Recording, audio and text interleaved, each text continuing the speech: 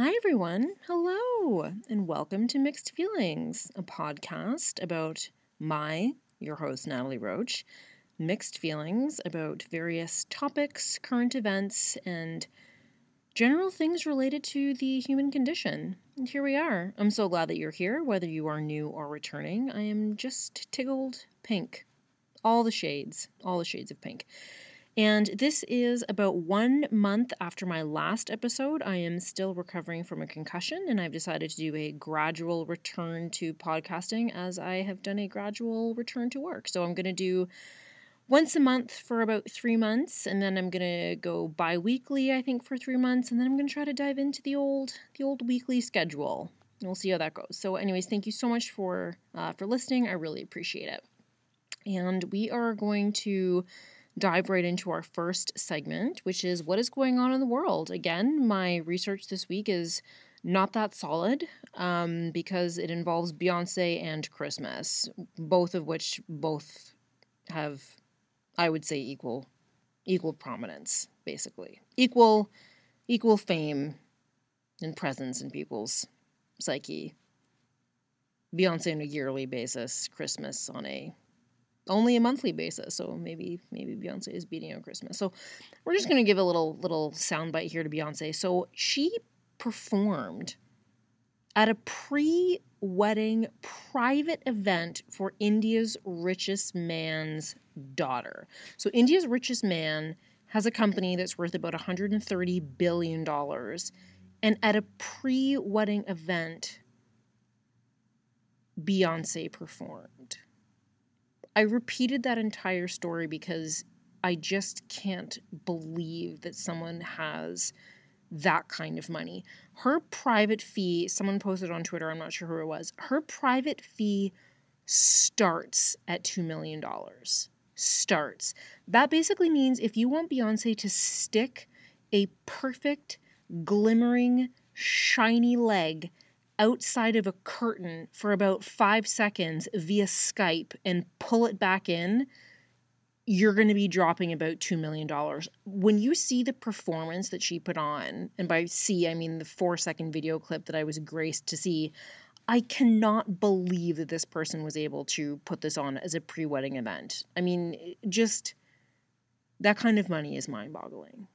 It's mind-boggling. Congratulations. That's all I have to say. And then, second, what's going on in the world is that it is Christmas right now. Now, at the risk of sounding non-inclusive, I did say that it's Christmas right now, not holiday time. But hear me out on this one.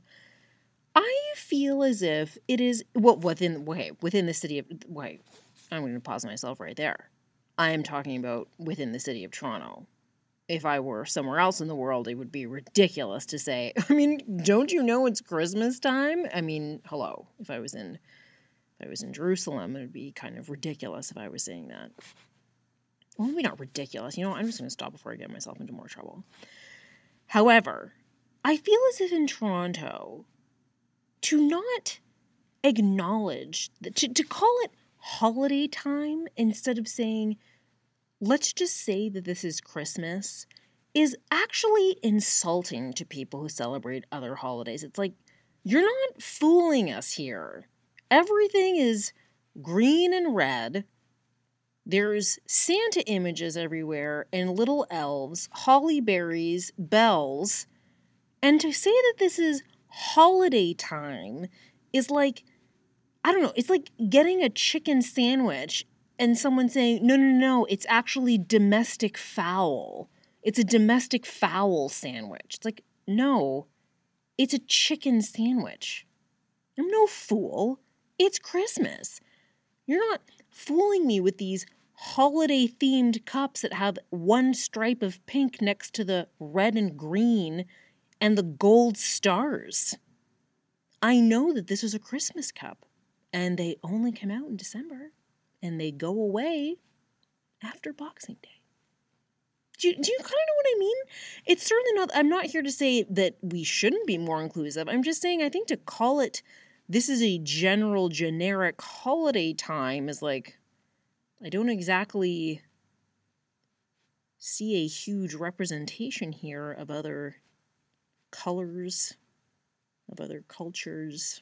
Seeing a lot of Christmas. So anyways, I mean, don't get me wrong. I'm a fan. I am a fan of Christmas, which I celebrate quite obviously. I think many people could deduce that. So moving into what's going on with me, since that requires next to no research, which is basically what I did on my What's Going On with the World segment.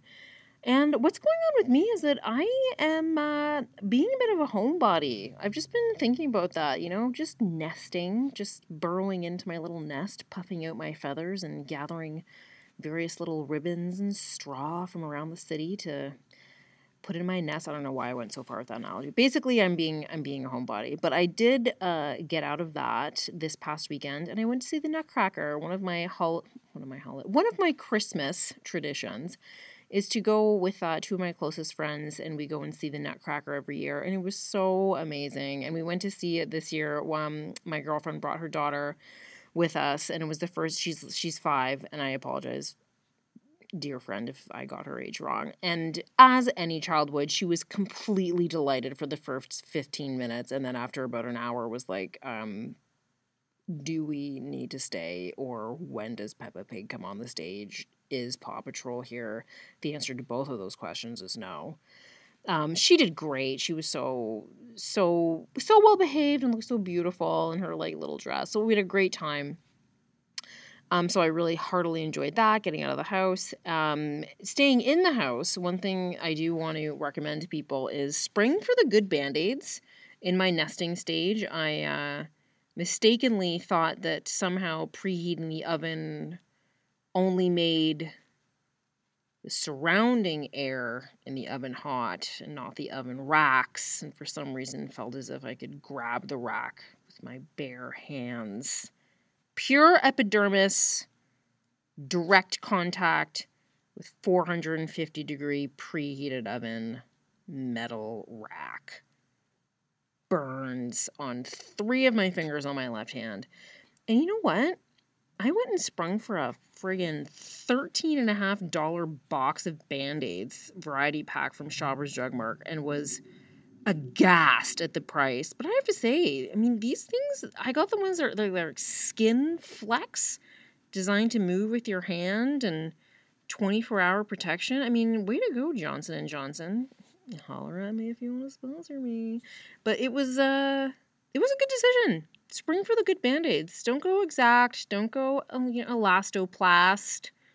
Go Johnson & Johnson. Go Band-Aid. I'm impressed. Another thing, I had an unfortunate encounter with Blaze Pizza. That's right. I'm just going to throw a little praise and throw a little shade. And Blaze Pizza mistakenly charged my credit card 5 times. I attempted to buy a gift card on their online website, and they kept telling me that I got my address wrong, so I tried 5 times to enter it correctly and kept getting this error message. And then, lo and behold, I got no gift card. Lo and behold, on Monday, they actually charged my credit card 5 times. And so I sent them an urgent, pointed email on Sunday and said, if this is not resolved by Tuesday, I will be escalating this issue. Now, I don't know who I had planned to actually escalate that to, but I was going to escalate it. And you know what I did today? I friggin' Sherlock Holmed the heck out of the internet, and I found out who the CEO of Blaze Pizza is, and I figured out what the generic ending of Blaze Pizza emails is, and I emailed the CEO of Blaze Pizza. He knows LeBron James, and I emailed him. And he himself did not get back to me, but I'm going to read you an email that I received from Rahiel Dawit. Hi, Natalie. Jim sent me your email to follow up regarding your gift card orders. We are so sorry you experienced that issue when purchasing gift cards. Boom. Jim forwarded me your email, meaning I got Jim's email right, meaning that the CEO of Blaze Pizza read my email and took it seriously. Getting shit done. Don't take things lying down. When you say you're going to escalate it, follow through. You escalate it. You know what to do. And if you don't, Google does. I was proud of myself. Moving on from being self-congratulatory, we're going to move into the topic for the week, which is transitions. Now, I want to be really clear. I'm talking about emotional transitions. I will not be talking in the segment about gender transitions. That is not a subject that I feel well versed in the slightest, enough to talk about with any degree of intelligence. Not with any degree of intelligence, but, it's just not what I'm going to be discussing. Transitions. I just finished a book by William Bridges, and it was 180 pages, but it was a nonfiction, so for me it basically felt like 650. And he talks about changes are situational. Transitions are the emotional process that we have to go through to deal with change effectively, and we often don't. And he makes the argument in this book that one of the main reasons why we don't handle change effectively is because we've lost much of our rituals. We don't have rite of passage rituals anymore. We don't have these ways of marking changes in any kind of official way. So we often find ourselves not moving effectively into the next thing because we haven't had this kind of ritualistic ending to the previous thing. And I thought it was an interesting point. And he says transitions involve three things. So transitions always involve an ending, a neutral zone, and then a new beginning. And I really thought that was cool. Like for any new beginning, something has ended. And when that something has ended, like there is always a neutral zone. Like let's say you start a new job, right? That means your previous job has ended. And even though you might not have given yourself any transition time, there is still going to be a neutral job. There's still going to be a neutral zone where you're not in your old job anymore, but you don't feel at home and at place in your new job, and you're in this neutral zone. And I just thought it was really cool that he just said all of these stages are necessary. It's not that the neutral zone is bad, and it's not that endings are always sad. Sometimes endings can be really good. It means you're totally ready for the next thing, but you need all three, and you need to recognize all three in order to make that new beginning really, quote unquote, stick. And it really kind of got me thinking, and he talks about the neutral zone, and I actually wrote down one of the things, and he says, what does he say here? I wrote down a quote. Oh, am I going to be able to find it? Oh, and he talks about in the neutral zone, you're going to experience disorientation. And he said, disorientation is meaningful. It doesn't mean it's enjoyable. It is a time of confusion and emptiness. Before we can find a new something, we must deal with a time of nothingness. Have faith in this process. You do not need to make the distress comfortable. I thought that was really interesting. Like that distress and that nothingness is actually useful because it's helping you transition out of the old thing and into the new thing. You can't just jump. You have to be in that period. And he likens it a lot to seasons. Like there's a fall and then there has to be a winter. And then there's a spring. You can't just go from fall to spring. You have to have a winter, that like neutral zone, that time of emptiness and confusion. And it might seem like it's nothing and you feel disoriented and you feel weird, but important stuff is actually happening. And I thought that was really interesting. And he talks about the importance of timeouts in a neutral zone. And he said, timeouts during neutral zones are meant to be a moratorium from the conventional activity of your everyday existence. The activities of your ordinary life keep you, quote unquote, you, by presenting you with a set of signals that are difficult to respond to in any but the old way. Only in the apparently aimless activity of your time alone can you do the important inner business of self-transformation. You don't do it per se, but you have attentive inactivity. And what he's talking about there is that you don't you're not going to necessarily do this emotional deep dive if you in a neutral zone time, like let's say between those two jobs, right?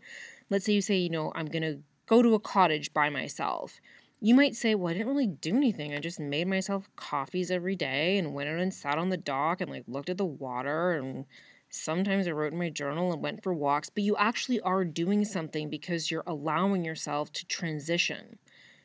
That attentive inactivity is so important. You're allowing yourself to have a winter. You're preparing yourself for the new beginning, for spring. And I just thought that was really cool. So I would love to know what you think about transitions. What has your experience been in some of the winters of your life? Did you ever feel like spring would never come?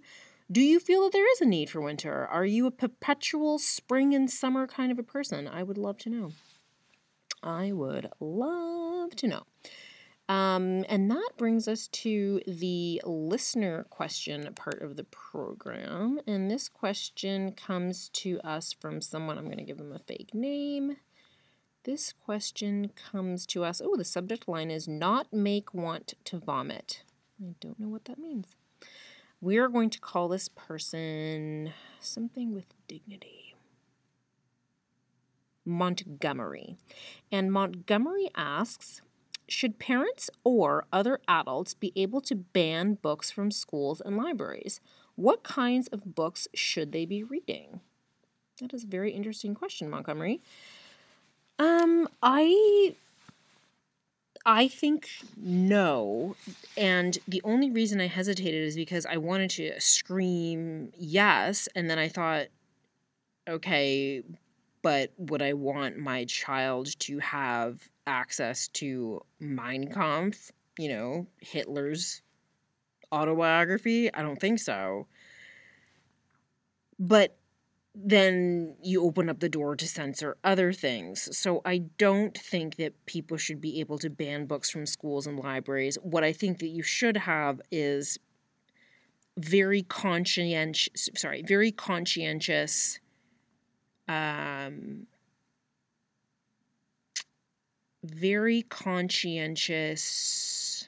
education, both formal and informal, around books that might be more provocative. So that would involve making sure that all staff of the library are aware of what books might be more provocative, and that staff are prepared to have, conversations when students are taking out books, like, oh, do you know what this book's about, or what makes you want, what makes you interested in this book, or I'd be happy to talk about with you as your process is going on, and all this kind of stuff. I think that we should move towards just completely transparent, open education and being conscientious. I don't think that abstinence or banning is a healthy educational strategy. I just don't. I think we've seen that time and again. So I'm a fan of more information and just having education and support and willingness to have conversations with students when they are taking out more provocative reading material. And in terms of what kinds of books they should be reading, ones that make them want to read. Kids should be reading books that make them want to read. When I was in high school, I did not want to be reading 12th Night. Blah, blah, blah. It was like sawdust. Sawdust. I wanted to read friggin' true crime books. I still want to read true crime. I have a problem with true crime. This can be verified by my partner. I listened to 7 parts of a special podcast series on the Paul Bernardo trial in less than 24 hours. That qualifies as a problem. Anyways, if I was reading talk about needing to have a friggin' conversation with a librarian. So what makes you interested in this book, dear? Anyways, moving right along. I did read a book about Paul Bernardo when I was 11. Totally inappropriate. My mom didn't know that I was doing it. Moving along. Maybe we should ban books. But I think that kids should just be reading things that make them want to read, that doesn't make reading a chore, that doesn't make it something that's oh God. So I don't and what that is going to change for everyone. If that's graphic novels, fantastic. If that's, trilogy sets of teen drama, with supernatural elements like Twilight, great. Like, just whatever makes you want to read. Whatever makes you want to read. Thank you so much for the question, Montgomery. That was fantastic. And I just want to say I would love to hear from you. If you have any questions, please send them to allmymixedfeelings@gmail.com. That is spelled exactly how it sounds, allmymixedfeelings@gmail.com. I can't spell it out because I'm underneath a down blanket right now, and that in addition to this concussion, I will not be able to spell that. allmymixedfeelings@gmail.com. I'd be happy to hear from you and get your tips on how to spell things out loud. And that brings us to the... Actually, I really like that question, Montgomery. Thank you so much. That brings us to the funny anecdote / observations portion of the podcast. Just some quick hits this week. I was wondering this week as I was changing at the gym, how the hell do you get deodorant marks? Have you ever been putting on a shirt and been so... This is more to the ladies, I guess. Or maybe the dudes, been so careful, like the acrobatics and like shirt folding up techniques that you are doing, body caving in contortions that you are doing to not get deodorant marks. You pull that thing down and there they are, white stripes on the side of your shirt. What, like, how? Where do they come from? So annoying. Just a little thing.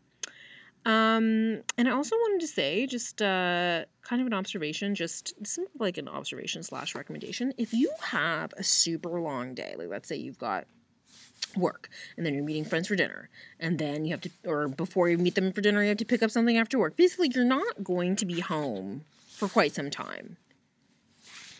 Consider bringing a change of socks. Game changer. I am telling you, when I have super long days, I pack a fresh, crisp pair of socks in my bag. I pop those babies on at like 4:30. New woman. New lease on life. It's amazing. One time I bought a new pair of socks at J. Crew.